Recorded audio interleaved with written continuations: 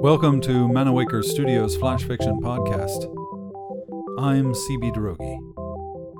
This week, Rowan the Kingslayer and Meredin the Traitor by Akis Leonardus. The wizard Meredin cleared his voice thrice, his cough bouncing off the dome's marble walls. He stared at the pentagram-shaped oakwood platform where King Drexel's charred corpse lay. Its decaying reek made his spine shudder and brought the taste of his breakfast eggs to the back of his throat. "Now," he said to Gwendolen, the golden-armored Kingsguard looming behind him, "before I begin the ritual, you have to understand, Rowan didn't mean it. He's a peaceable dragon." Her sword poked his back.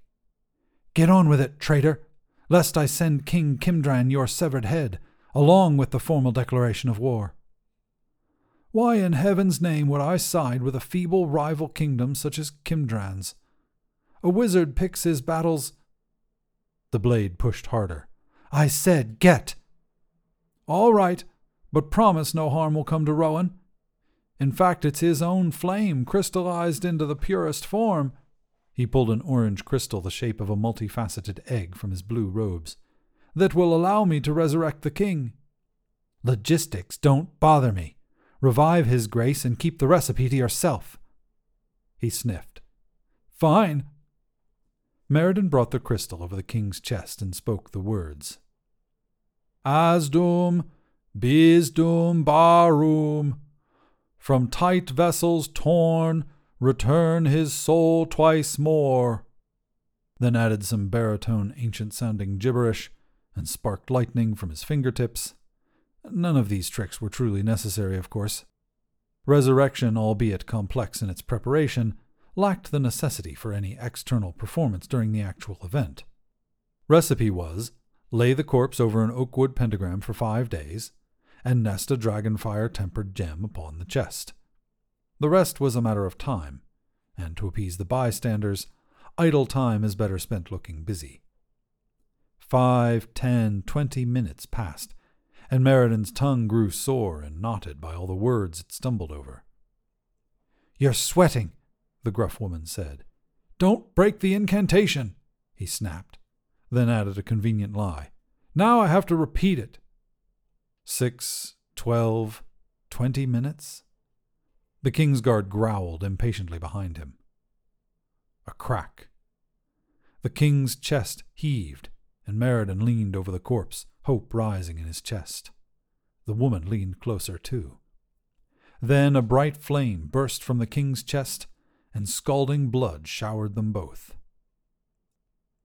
As guardsmen pounded on the dome's iron door, which Meredin had hurriedly shut and sealed with magic, Meredin rubbed his forearm, mending the wounds formed by King Drexel's boiling blood.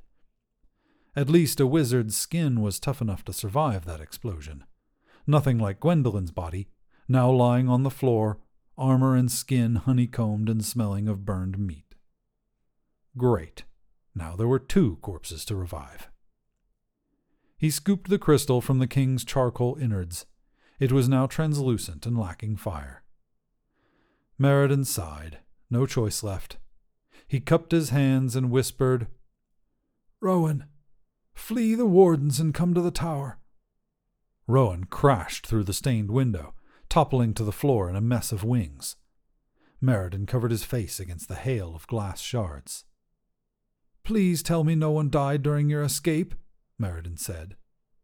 Rowan stumbled to his feet, shook his head and blinked, eyeing his master with serpentine yellow eyes, and lowering his head like a dog that had peed on the rug. "No," he said, in a voice so bass it could shake mountains. Meredin enlisted his own severe voice. "Rowan!" Rowan's nostrils flared, as if he were about to sneeze. "Just a hand from the warden is all. Had to bite it off. He wouldn't let go of the chain." "Rowan!" Rowan shifted his head and sneezed, fire blooming from his snout. The scent of molten glass rose up from the floor. "What could I do?" "Whip your neck? Shake him off? Threaten his family? Anything but sever a limb." Meredin wiped his brow. It's all right, we can fix it all. King's life takes priority, then his Kingsguard. Rowan sniffed Gwendolyn's corpse. What happened to the Kingsguard? Body exploded. Probably the amount of fire in the crystal was off. Ritual went wrong and, it doesn't matter. Breathe fire into the crystal, do it right this time. This is where you really redeem yourself. Rowan leaned closer, smoke pouring out his nose and enveloping the crystal in a warm cloud as he whistled a tendril of flame around the gem. The crystal buzzed with warm power on Meredin's palms. He lay the artifact atop the king's remains and waited as the doors thrashed behind him, hoping iron and magic would be enough to bar them. Then came the hammer-like drumming of a ram, and a fissure formed on the door.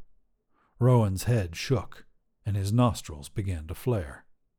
Sweat beaded Meredin's forehead as he scratched his dragon's neck to soothe both himself and his faithful beast. The pounding on the door separating them from the armed men reached crescendo. "Can't hold it," Rowan said, nostrils flaring something mad. "Just aim it away from the king and his men." Rowan bobbed his long head, turning his scaly snout to the window. Then the doors banged open, and despite Meredin's protestations, the guardsmen charged Rowan, yelling, "For the king!" And what is a dragon to do when men pick at his scales with ticklish toothpicks they call swords, but to twist around in surprise? Meredin shook his head and cast an incantation that enveloped himself in a water bubble, as Rowan sneezed with a loud roar. "I didn't mean it," Rowan said to Meredin, as they glided along the skies, approaching Kimdran's palace. It peaked from the cloudy mountain, and its shape reminded Meredin of a fork. A bent fork, given one of its towers lay in ruins. Meredin eyed his king's half-burned head hanging from the supplies hoisted on Rowan's side. A proper gift for King Kimdran. Maybe a traitor's life wouldn't be so bad. "I know, Rowan," Meredin sighed, patting Rowan's neck. "I know."